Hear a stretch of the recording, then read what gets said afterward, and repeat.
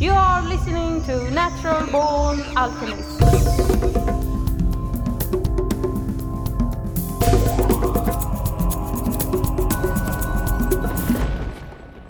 Welcome to episode number 229 of the Natural Born Alchemist podcast. My name is Alex and I'll be your host. I don't know where in the world you're living, but where I am, summer has arrived and it feels wonderful. In fact, it almost feels too hot to make an episode. At least that is what I hope is the case, because honestly, I do not know, because I have recorded this episode in advance, because I am not at home right now. No, on this day when this episode is released, I am at the ayahuasca conference in Spain. Good thing for you, I have the skills to plan ahead. Otherwise, there wouldn't be an episode today. And it is actually probably very hot where I am in Spain right now, even though when I'm saying this, I'm not in Spain. Well, it's a bit confusing, but you get the point. Because, Spain in June tends to be somewhat sunny and hot, traditionally. But who knows with the global warming, because global warming also means global cooling in some areas. So anyway, enough rambling about this and that. Now, in this episode, my guest is neurobiologist, chemist and pharmacologist Andrew R. Gallimore, PhD, currently at the Okinawa Institute of Science and Technology in Japan. He has recently published a book called Alien Information Theory, Psychedelic Drug Technologies and the Cosmic Game. And in this book, Andrew explains how DMT provides the secret to the very structure of our reality, and how our universe can be likened to a cosmic game that we now find ourselves playing. So thanks for being on the podcast. You're absolutely welcome. It's great to speak to you. Can you talk a bit about yourself so the listeners know who you are and what you do? Yeah, so I'm Andrew Gallimore. I'm I guess my working title is computational neurobiologist. I work on kind of computational and mathematical models of brain function, kind of from the molecular level all the way up to global brain activity. I'm kind of interested in how you can use computer models to understand how the brain works, whether it's involved with learning or the action of psychedelic drugs. So that's my academic work, but I'm also, obviously, my main kind of passion in life is psychedelics and trying to understand how psychedelics interface with the brain and with consciousness to generate their remarkable effects. And of course, in particular, I'm interested in DMT, which is what I've been studying and thinking about for the last few years. So what is your view regarding what it is? If it's just activating your dreams when you're awake, or hallucination, or actually teleportation device, or to another world? Well, it's a difficult question. I think it's difficult to answer that question because people have different ideas. First of all, you have to define your terms. So, what do you mean by a dream? What do you mean by a hallucination? What do you mean by reality? These are all words that are kind of tossed around as if their meaning is kind of self-evident, but it's not. And you have to really think deeply about what we mean by real, what we mean by a hallucination, what we mean by the real world, the world that we experience. So I don't think that DMT, first of all, I don't think DMT has anything to do with dreams. People like to imagine that perhaps DMT is released and sort of activates dreams, but there's no evidence for that. This comes from an idea by a scientist called Jace Callaway back in the 1980s, who kind of suggested as an idea that perhaps dreams were caused by the endogenous production of tryptamines during sleep, but there's been no evidence that that's the case. So no, I don't think DMT activates dreams, whether when you're awake or when you're asleep. I think DMT is primarily, as all psychedelics do, DMT works by modulating brain activity and modulating the information generated by your brain. And it's this information that, under all circumstances, is responsible for your phenomenal world. The world you experience is, under all circumstances, is information generated by your brain. And so when the world changes, when you take a psychedelic drug, whether it's psilocybin or LSD or DMT, what's actually happening is your brain is the activity of the brain, the information generated by your brain is altered, and this could be quite subtle. In the case of a low dose of psilocybin mushrooms, for example, you get a slight shift, a slight not distortion, but a slight modulation of this information. So the world becomes slightly more fluid, slightly less predictable, slightly less stable, slightly richer sometimes. And overall the world changes. Whereas that's kind of the lower end of the scale. Whereas at the opposite end of the scale, the kind of the maximum end, you have something like DMT, which has such a profound change in neural activity that actually the world undergoes what appears to be a very, very rapid, almost like a channel switch. So the world is completely replaced, 100%. And you no longer experience the consensus world, but you experience this world that basically has no relationship to the normal waking world. And then the question is, well, where does that world come from? Why when you smoke DMT, does it cause this profound change, this reality switch? That's kind of the question that I'm interested in. I've never had a dream that was like a psychedelic experience. Only recently, for the first time, I had a dream where I drank ayahuasca, and that part of the dream was psychedelic. But other than that, in my whole life, no dream has ever seemed like what I've seen in a psychedelic experience. Well, that makes perfect sense, and that's generally the prevailing wisdom on this. I mean, there are scientists that sort of dream phenomenologists who actually are quite interested in the structure and the content of dreams, and they've analyzed it in great detail. And there's quite a lot of academic literature on this available, where people have actually analyzed the proportion of time one spends watching television in the dream state or speaking on the telephone.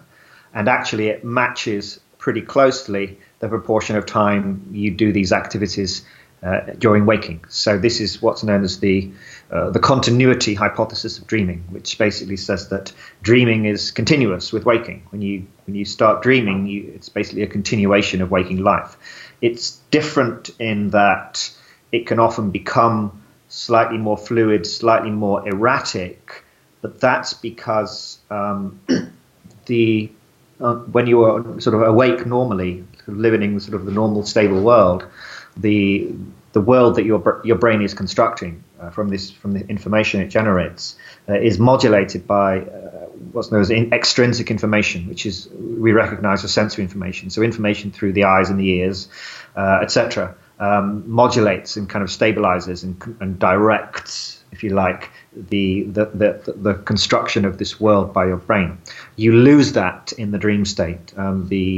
The primary sensory cortices, those parts of the brain that actually receive information from the outside world, are shut down, or the mechanisms for transferring information from the outside world into the brain are shut down. But the brain actually uses exactly the same techniques, if you like. The brain builds the world in the same way when you're dreaming as it does when you're awake. And people have looked at this. You can measure the brain activity of somebody who's asleep and dreaming. In an MRI machine, they train people amazingly to go to sleep in an MRI machine, and they record their brain activity when they're dreaming, and you see exactly the same brain activity. So the brain isn't, the brain knows how to construct this model of reality that we know as, your normal waking world, and it tends to do that whether you're awake or whether you're dreaming.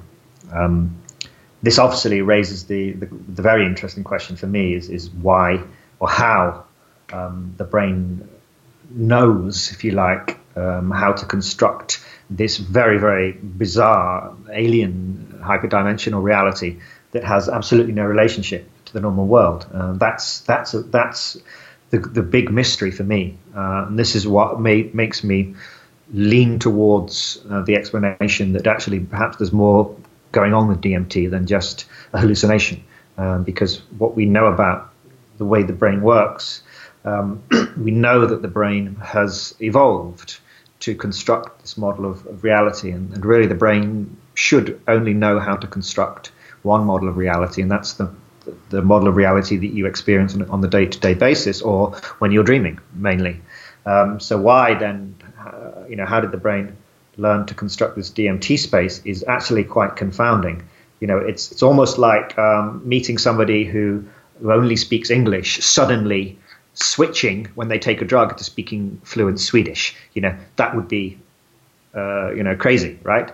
There'd be no explanation for it. How did they learn to do that? Well, it's a similar idea actually when you think about what the brain is doing. The brain really does only know how to build one world, and yet for some reason, which is very, very mysterious, the brain sort of effortlessly starts to construct this extremely complex hyperdimensional space when you present it with this very, very simple natural molecule.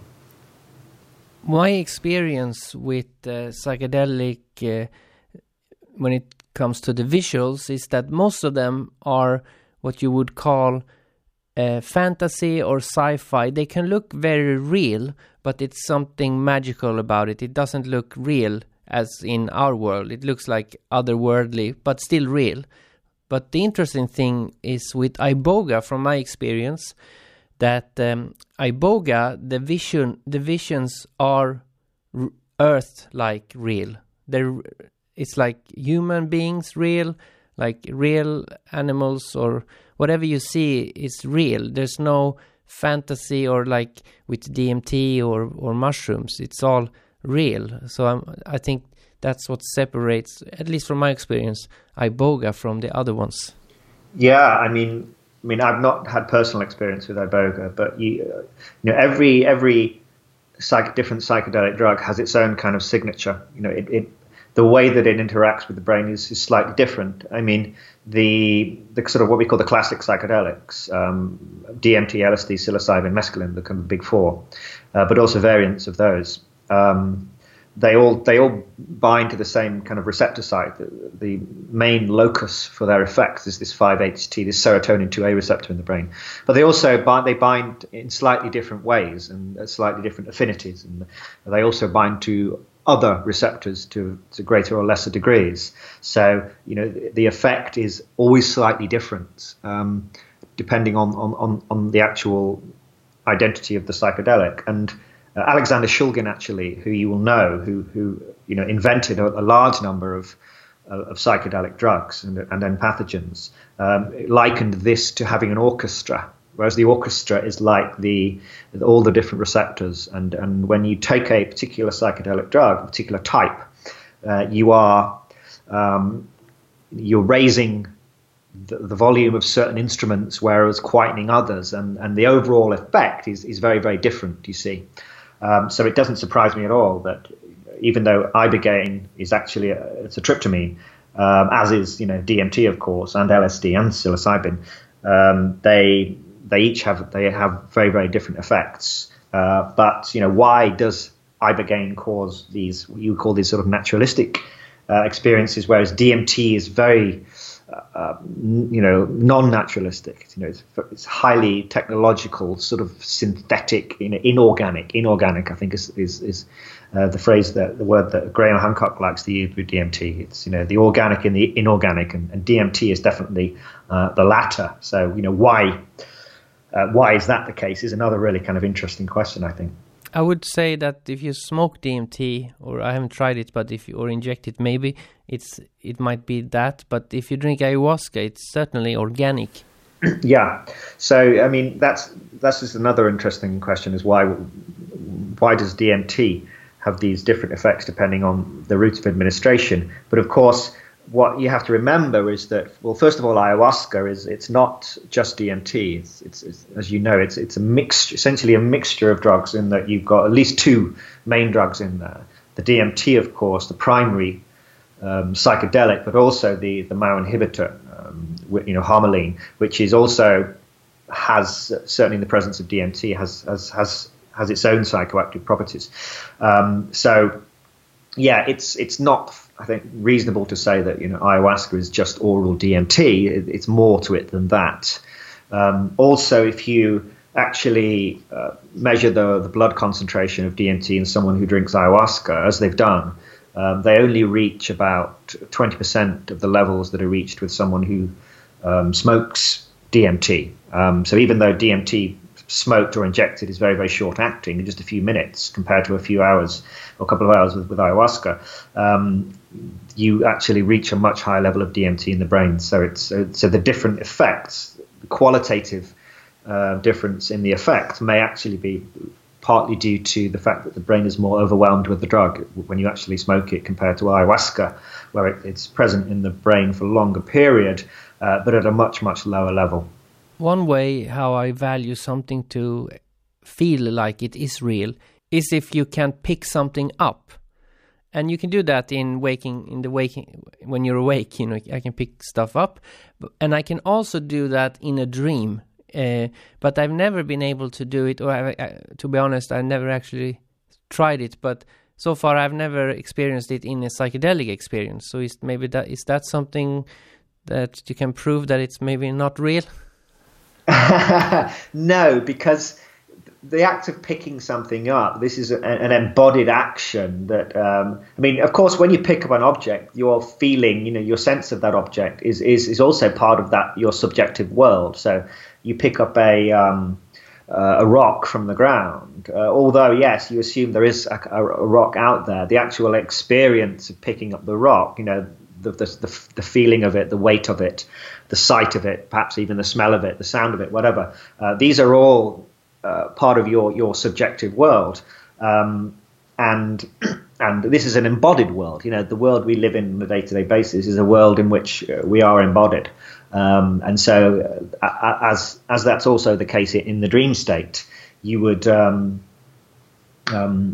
experience, as I say, a continuation of the normal waking world, and so it's not surprising that you're also embodied in that world. The difference with high-dose psychedelics, particularly high-dose DMT, is that you appear to be disembodied. Your body doesn't travel with you when you're wherever it is that you're going. So I don't think you can use whether or not you can pick something up.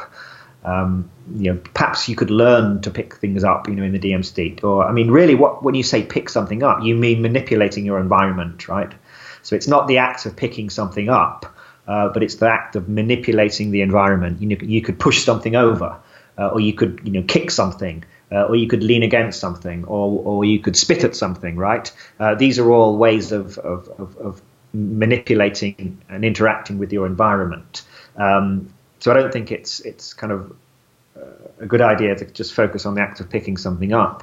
And certainly in the DMT state, if you're well experienced, you can interact with and manipulate your environment. Perhaps not in the same way, in an embodied way, but actually you can manipulate and perhaps interact with the objects and the beings that are in that space.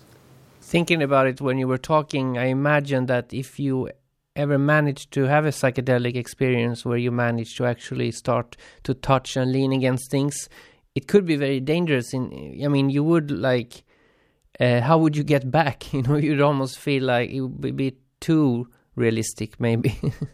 Well, yeah, it's always the fear, isn't it? Particularly with high-dose DMT, is the fear of not coming back. And I think one of the great mercies, at least of smoked or injected, in the normal way, DMT, is that it is mercifully brief, and one can't help thinking that that's perhaps one of the only things that makes it tolerable for most people.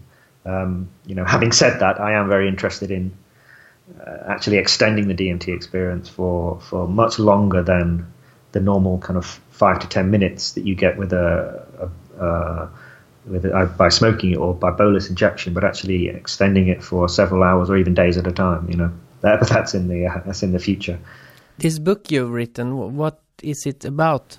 So the book is called Alien Information Theory, and it's a kind of the culmination of all of my thinking about psychedelics and DMT over the last sort of 7 years. I've been writing and lecturing about DMT and psychedelics for quite a while now, and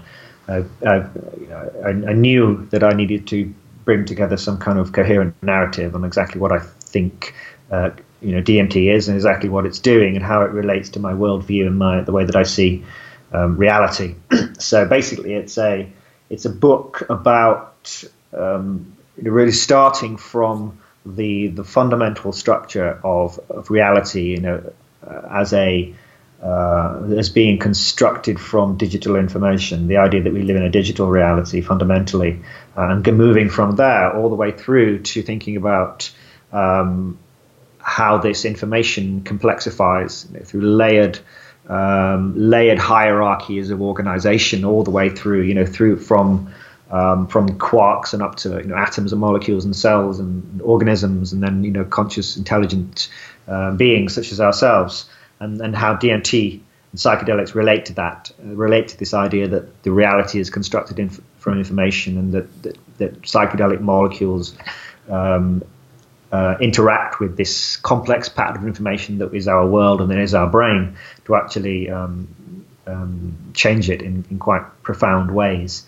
The original kind of thesis of the book was actually inspired by a quote from Terence McKenna a while ago. Well, obviously, he's been dead for quite a few years, but which was the main thing to understand is that we are imprisoned in some kind of work of art. The idea that this reality is some kind of artifact or construct, and that DMT is perhaps some kind of implanted tool or technology. I call it this cosmic intelligence test.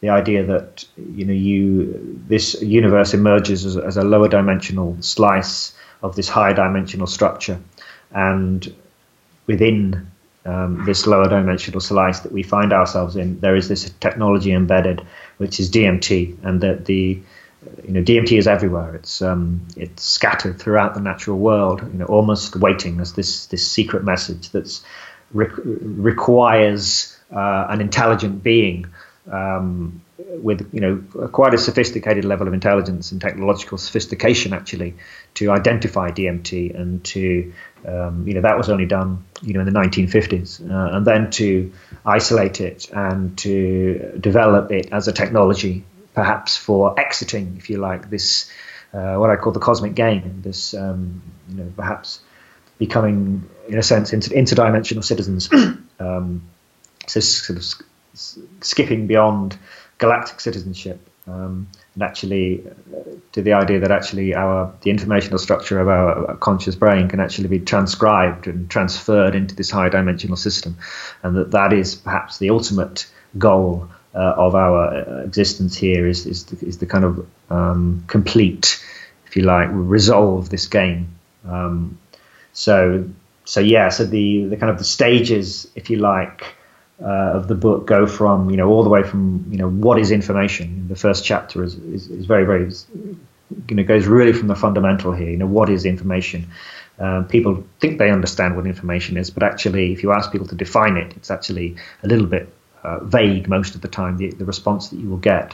So I start from a fairly rigorous discussion of exactly what is information, how does information complexify under certain conditions, and how this complexification eventually result in the emergence of intelligent conscious beings like ourselves that are constructed from information, and then all the way through to the end, and it finishes with a discussion of a kind of our place in this reality and where we might go from here. The design and layout of the book reminds me of this 8-bit video games. Is that because you have theories of we're living in a simulation? No, I mean the 8-bit idea. I mean, I kind of really like 8-bit art. I'm really interested in kind of vintage and sort of vintage digital art. I think it's really cool for a start, and it gives the book a very, very distinctive aesthetic. But also because of the fundamental basis of the book is it's all a book about information, and it's a book about digital information. So it kind of made sense to me that that I should do all of the artwork and all of the diagrams and illustrations should be done in this manner. It's a very, very time-consuming decision to make because I did everything myself here. But yeah, I don't think reality is a simulation, because simulation. Well, what does simulation mean is a really good question. A simulation is you can't have a simulation without the real thing as well. So you have to, if you say this reality is a simulation, you have to say a simulation of what? What does the real world look like? Is it like is it a different version of this, the real version? So no, I don't think reality is a simulation. I always say that reality is an instantiation of a reality, and what I mean by that is it's not a simulation. It's not a fake or version of a reality. It's actually just a different version of a reality. It's a digital reality, fundamentally. But I think it emerged. I don't think we were created. I don't think an intelligence created as such. I'm not an adherent to any form of intelligent design or creationism in that sense. But I do think that perhaps a hyper intelligence, one of these extremely intelligent, extremely high level intelligences that you appear to confront in the DMT space, could be responsible for the seeding of a universe. And in the book, I discussed this at great length, the idea that you can have a very simple code that would enumerate all possible universes. Now, that actually wouldn't be, it's not out of the realms of comprehension to understand that at the ground of reality, you have very, very simple bit-like units of information, the fundamental kind of digits of reality. And these interact according to certain rules, a certain rule set. And depending on the rule set, the way that these fundamental bits, if you like, interact, you may or may not get complex behavior, complexification. So if you wanted to actually create a universe that was within which intelligent beings eventually emerged after billions of years perhaps, what you would do is not try and find the correct rule set, but you would actually simulate, or not simulate, you would actually instantiate all possible universes, and that would actually be much computationally actually cheaper and easier than trying to find the right rule set. So basically, you enumerate through all possible universes, allow them to run, and then within a very, very small subset, perhaps a fraction of a percent, you might get interesting behavior, and eventually you get this layered complexification and emergence of complex behavior over a number of levels. And we of course know this. We understand the hierarchical nature of reality. We know that our bodies are made from cells, and our cells are emergent complex networks of molecules, and the molecules are made from atoms all the way down what would fundamentally be this fundamental digital information at the ground of reality, basically. So no, we're not a simulation, I don't think, but we are an instantiation of a reality. It's kind of a pun, but I have always, or for many years, viewed the universe as some sort of algorithm that evolves bit by bit.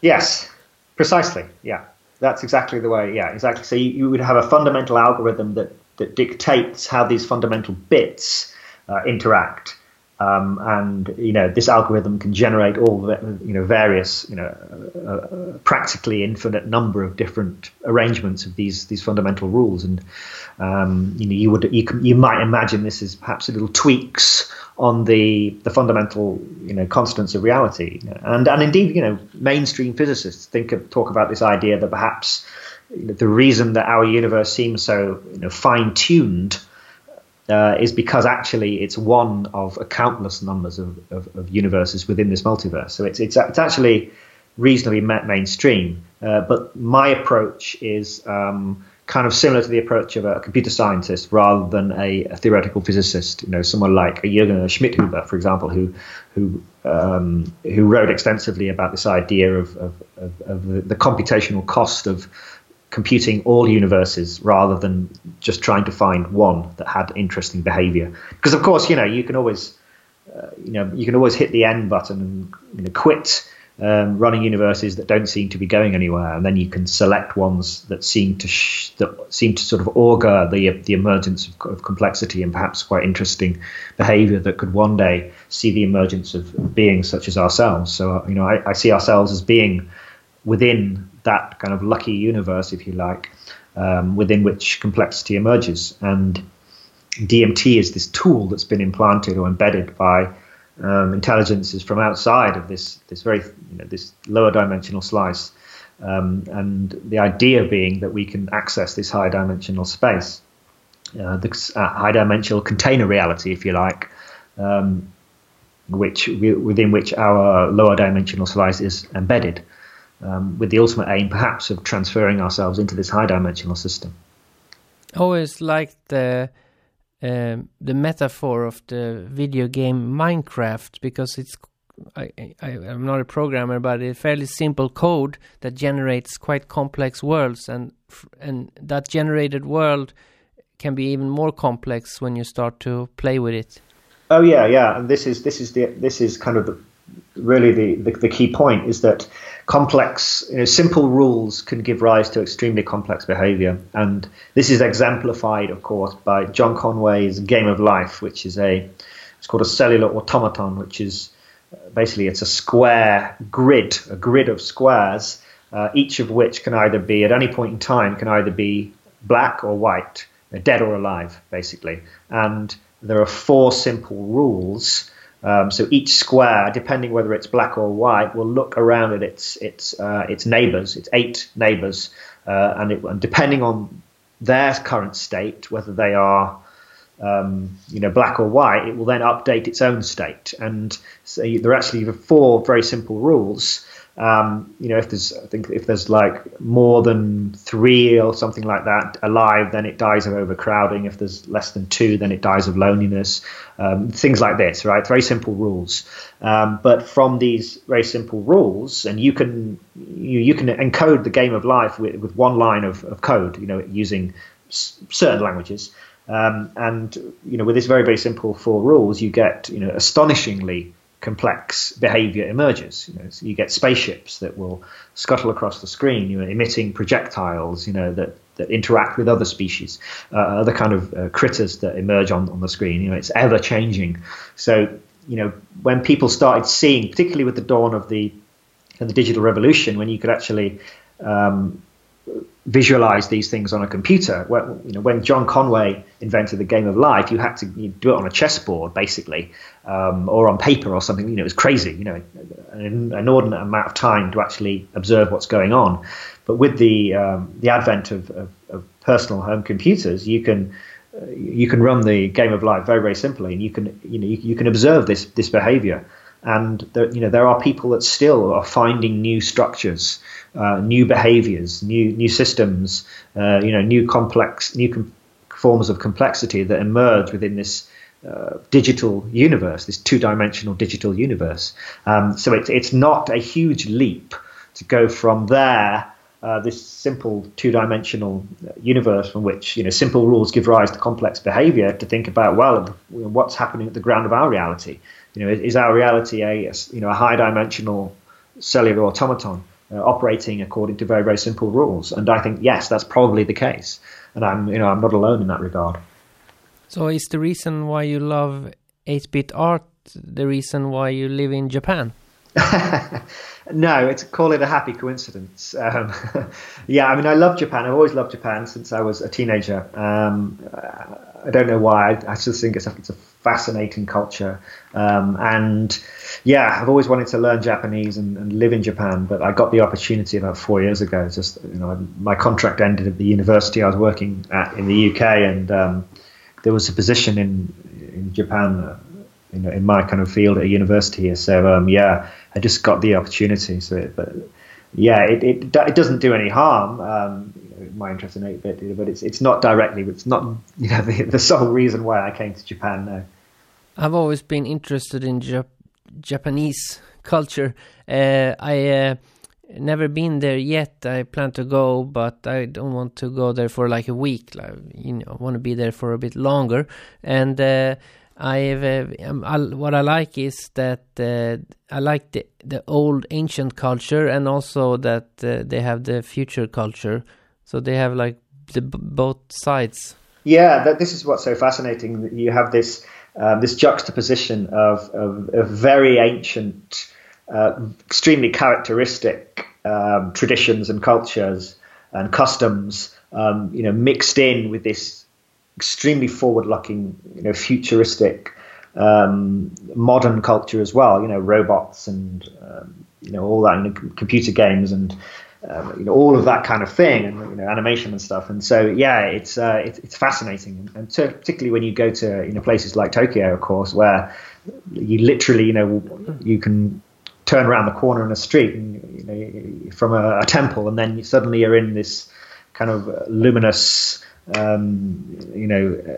electric city kind of place. It's really, really fascinating. Yeah. You could spend a lifetime in Tokyo and you still wouldn't see 20% of it. So yeah, you need more than a week for sure, even just to explore Tokyo.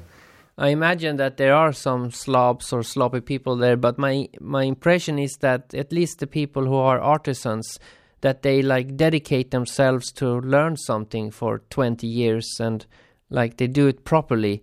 And I remember I was studying Aikido many years ago, and we were learning a certain technique for 2 weeks, and then we learned a new technique for the next 2 weeks. And I asked them, like, how long do they learn this first technique in Japan? And they said for 2 years. Yeah, they are. I mean, that's one of their strengths in a way. But it requires a lot of dedication. If you want to become these great artists, as you say, whether it's someone who makes ceramics or whether it's someone who makes swords, these things are often passed down from generation to generation, and these are absolute masters. And as you say, it's a lifelong dedication. It's not just just kind of dallying with something or teasing yourself, but it's actually dedicating your entire life, your entire being, with in the pursuit of mastering this art. And that's kind of rare these days, I think. Most people want to learn the piano in 6 days. It's that kind of thing, right? Learn to read 6 books in an hour. Everyone wants to do things very, very quickly. People don't want to spend, learn to make a ceramic pot in 30 years. They don't want to do that. So yeah, they hold on to these traditions very, very strongly, and and rightly so. They don't want to lose them to modernity. So they embrace modernity very much, but they also hold on to these fundamental principles of tradition, of discipline, perseverance, and all of that kind of thing. Yeah, so it's fascinating. This psychedelic renaissance that we're in, there's big parts of the world where there's indigenous cultures that use psychedelics, and then there's other parts of the world where the people behind the renaissance, the speakers and the authors and that, in many countries. But Japan, there's nothing from Japan. Is there anything like that in Japan? Any psychedelic culture at all? There is. It's very much kind of hidden and underground, because unfortunately the one kind of negative aspect of Japan is it's kind of absorbed too much, I think, of Western attitudes to drugs. It's kind of ironic, really, but Japan has adopted these extremely strict laws against drugs, and education on drugs is pretty poor. As it is, across the world. It's improving, in many countries now, fortunately, particularly in Europe and the United States. But Asia is still plagued a little bit by these antiquated sort of attitudes to drugs that come from the age of, the era of, just say no and that kind of thing. So yeah, there is a culture, but it's quite difficult to get at unless you know certain people, because it is very well hidden. People don't advertise the fact that they're interested in psychedelics so much. But weird. I mean, Japan has more of a problem with methamphetamine than it does with psychedelics. I mean, people aren't. No country I think has a problem with psychedelics. I think socially psychedelics are beneficial, if anything. But yeah, so Japan has these kind of antiquated attitudes of all drugs are bad and kind of lumps them together. But really, it's methamphetamine that Japan does have a kind of a problem with abuse of. But that goes along with their kind of work culture, if you like. So it's not surprising that many Japanese are using stimulants to get through their working life. And cannabis is demonized as much as methamphetamine, really, because it's associated with lassitude and poor work ethic, and laziness and sluggishness, that kind of thing. Of course, kind of not true, but it has that image. But most Japanese people that you would meet on the street don't really know much about psychedelics, and so there is a culture there, but I don't think it's certainly nothing like the psychedelic culture that we have in the West. The only psychedelic thing I ever seen from Japan is not really from Japan, but the movie Enter the Void takes place in Tokyo, but where this guy smokes DMT, probably it's not clear, but that's the only instance. Yeah. I mean, for sure, Enter the Void. But I mean, they're Western guys, aren't they? So, there is a sort of an underground club culture that will use psychedelics. They would use LSD specifically because it's easy to get into the country, but also MDMA to some extent. But it is pretty underground. Yeah. I could imagine like lots of Western hippies take LSD and go to those temples. It could be the new Goa. Yeah, for sure. Yeah, I mean, I know people, Western people and Japanese people that do take psychedelics and that are very interested in psychedelics.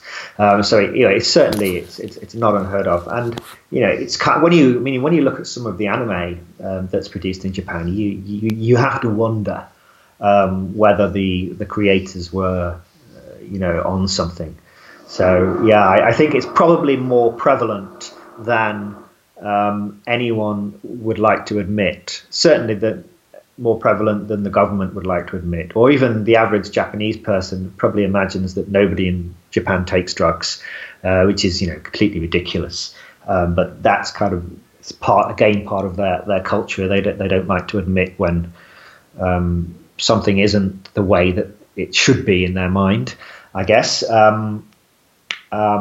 So yeah, I think there's probably more psychedelic drug taken in Japan than anyone would care to admit. Yeah, maybe it's not good if they embrace it. I mean, one big thing about a proper psychedelic experience, if it's a healing psychedelic experience, is that you might have to face your own shame and bad behavior, and that's, I mean, at least stereotypically, that's not what Japanese people face in a good way. Yeah, I mean that's possible. Yeah, I mean Japan is it's a shame-based culture as opposed to a guilt-based culture. So as an individual in a Western country, if whether or not I take drugs, for example, would be based upon my own feeling. If I feel that drugs, there's nothing wrong with me taking psychedelics, then I will happily take psychedelics. I will not feel guilty, and therefore that won't stop me. Whereas in Japan, what's more important is what other people think, whether other people are going to be ashamed of you. So if your family think that taking psychedelics is the worst thing in the world, and that you're a terrible son or daughter for taking psychedelics, then the shame is going to be a much bigger deterrent. Whereas in the West, I think you would it would be a decision you would make personally based upon your own feelings about it. So yeah, that could be a difference. So writing this book and doing this research, is there any hope that there will ever be like a clear, defined answer to all these questions regarding psychedelics? Well, I mean, how long is a piece of string? I think this is what we're kind of working towards. And my feeling with regards to psychedelics, particularly DMT, is that we need to approach it with a rational thinking mind. That doesn't mean we should be assuming that. I mean, many scientists will approach psychedelics, approach DMT with the assumption that it's hallucinations and that it can be all explained in terms of hallucinations. But I don't think that's a particularly scientific approach. I think a more scientific approach is to think, well, it could be hallucinations or it could be something else, and let's try and work out what it is. I think DMT is far, far stranger than that. I think it's facile to just say it's hallucinations. And, I've written a lot about this, and I think I'm justified in saying that it's very difficult to explain away the DMT state as simple hallucination. So I think it's difficult for someone, there's always, you have to tread this line between rigid scientific ideology and assumptions about what isn't and isn't possible. And then on the other end, you've got this, what I think is very, very unhelpful kind of mythologizing, when people start talking about, it's the plant spirit interacting with the brain, or things like this. I'm not dismissing these kind of traditional ways of viewing the world, but they're very much linked to that culture. When you start kind of appropriating ideas from shamanic cultures and trying to incorporate into this muddled worldview, I don't think you get anywhere. When people start saying that DMT opens the third eye, activates the pineal, or the Kundalini energy or something like that, I don't think that helps at all, because you're kind of mixing and matching with these particular kind of Eastern philosophies in order to come to sort of muddled worldview, and you're not really any closer to any answers when you do that. It's perhaps some sense of self-satisfaction that it's clear in your head,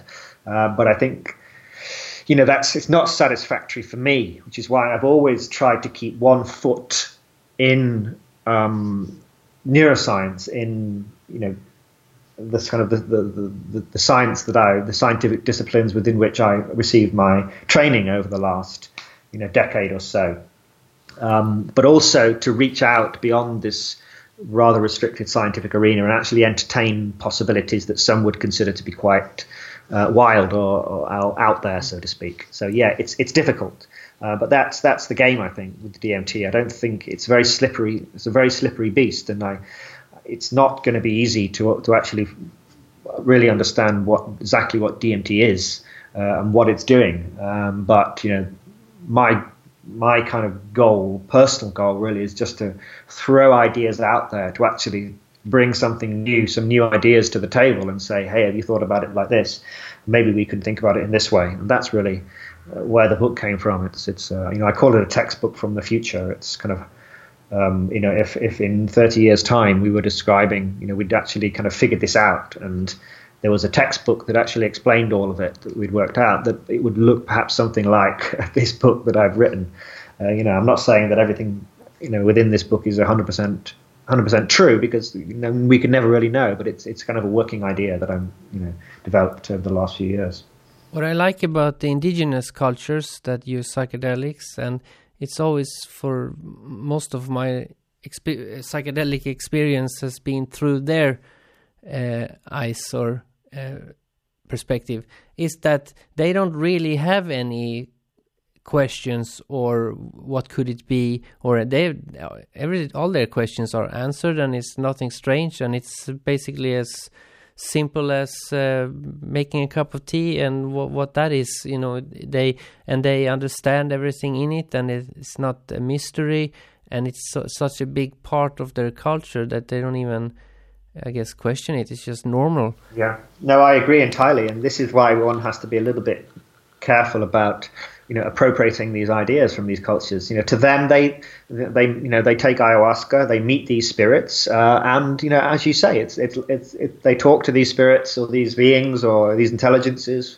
or Mother Ayahuasca, whatever you want to call it, and they speak to them as if they're talking to their next door neighbor, and to them it's perfectly natural. They don't need an explanation of where did it come from, or why does it appear, or is it real or is it not real. To them, it's the experience that is it, and in a sense it is real. That they are having this experience, they are speaking to this being, whatever it is, whether it's a fragment of their unconscious mind or whether it's a spirit from the forest. It doesn't matter to them. They just they know it as what it appears as, and that's as far as it goes. And this is a perfectly valid way of approaching it.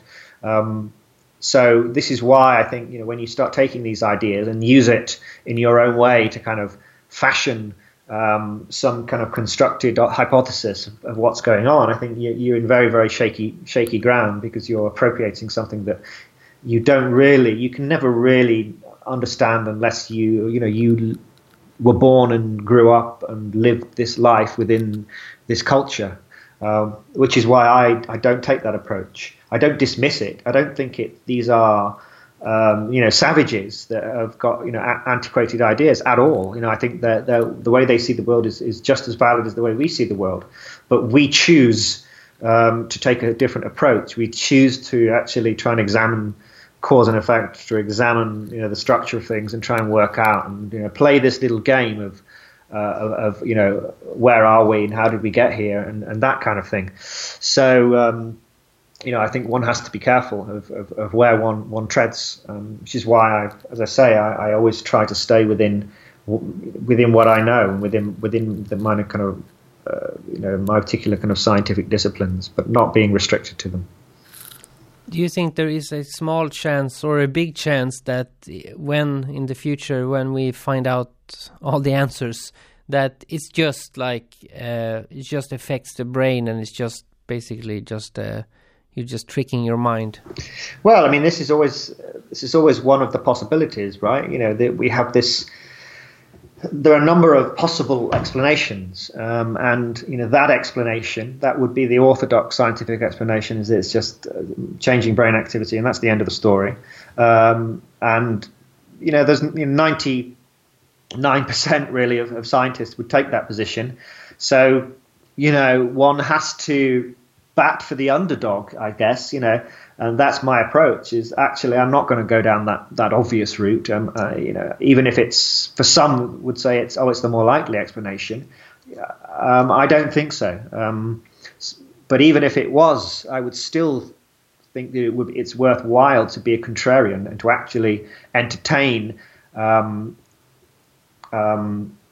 these ideas, that actually DMT is actually more than just hallucination, and it's consensus in science is rarely a good thing. When everyone agrees with each other, everything becomes bogged down and science doesn't proceed. You need someone to think differently and say, actually, I'm going to think, this is where relativity came from. This is quantum. These ideas of actually smashing paradigms it's really important. You need someone to think slightly differently. And I'm not comparing myself to Albert Einstein by any stretch of the imagination, but I've always been attracted to the slightly weird and unusual explanations for things, and so that's what I'm doing is going down this route. Will it ultimately mean that I'm embarrassing myself and that actually it's something far simpler and much more prosaic, perhaps? But it doesn't matter. It's the important point is the curiosity and the willingness to go to places perhaps that other people don't want to go as scientists. What I find interesting is that every time in a psychedelic experience where I've had those thoughts, or this is just my brain, this is not real, or it's a trick of the mind, every time I go down that route, the psychedelic trip usually goes bad, or I start to feel nauseous. If it's ayahuasca especially, I start to feel sick or dizzy at those points, or if it's any other psychedelic, it turns on you a bit. I mean, that's my experience. Like, it gets angry, like, how could you think that? yeah I mean, that's not uncommon, actually. You have to be a little bit careful. where the way that you interact with these intelligences, they can certainly have a range of apparent moods and characters, ranging from purely kind of beneficent amorphous beings of light all the way to extremely kind of extremely vicious and kind of nasty. And that can vary, across time and depending on your own particular attitude. So, yeah, it's a very, very bizarre territory, and it's replete with this huge panoply of intelligences of varying characters. So, if people want to read your book, where can they get it? They can now go to Amazon, just search for Alien Information Theory, and it came out on Tuesday. So the book is available and shipping, and so. Yep, they can have it in a few days. Highly recommended, obviously. Do you have any other websites that people can go look at? Yes, for sure. If you go to www.buildingalienworlds.com, all one word, Building Alien Worlds, you can find kind of a preview of the book. There's me reading the first chapter. Also, all of my academic papers and my articles that I've written, as well as some YouTube lectures and interviews, podcasts that I've done, some slideshows from lectures that I've given. Yeah, basically, and there's a contact page as well. So if anyone wants to drop me a line, a message, and ask me any questions or anything like that, then they can also do that. Great. Thanks a lot for taking the time to be on the podcast. You're welcome. It's been great. Been very interesting. If you want to check out Andrew R. Galimore's work some more, go to buildingalienworlds.com. And if you want to support the podcast, please become a patron or just follow the podcast in social media. All the links can be found in the program notes and on naturalbornalchemist.com, and I appreciate all the support. Now, since we talked a lot about Japan in this episode, I figured I'll close this episode with a classic anime theme song, the opening credit music from Full Metal Alchemist. Freedom is in the mind.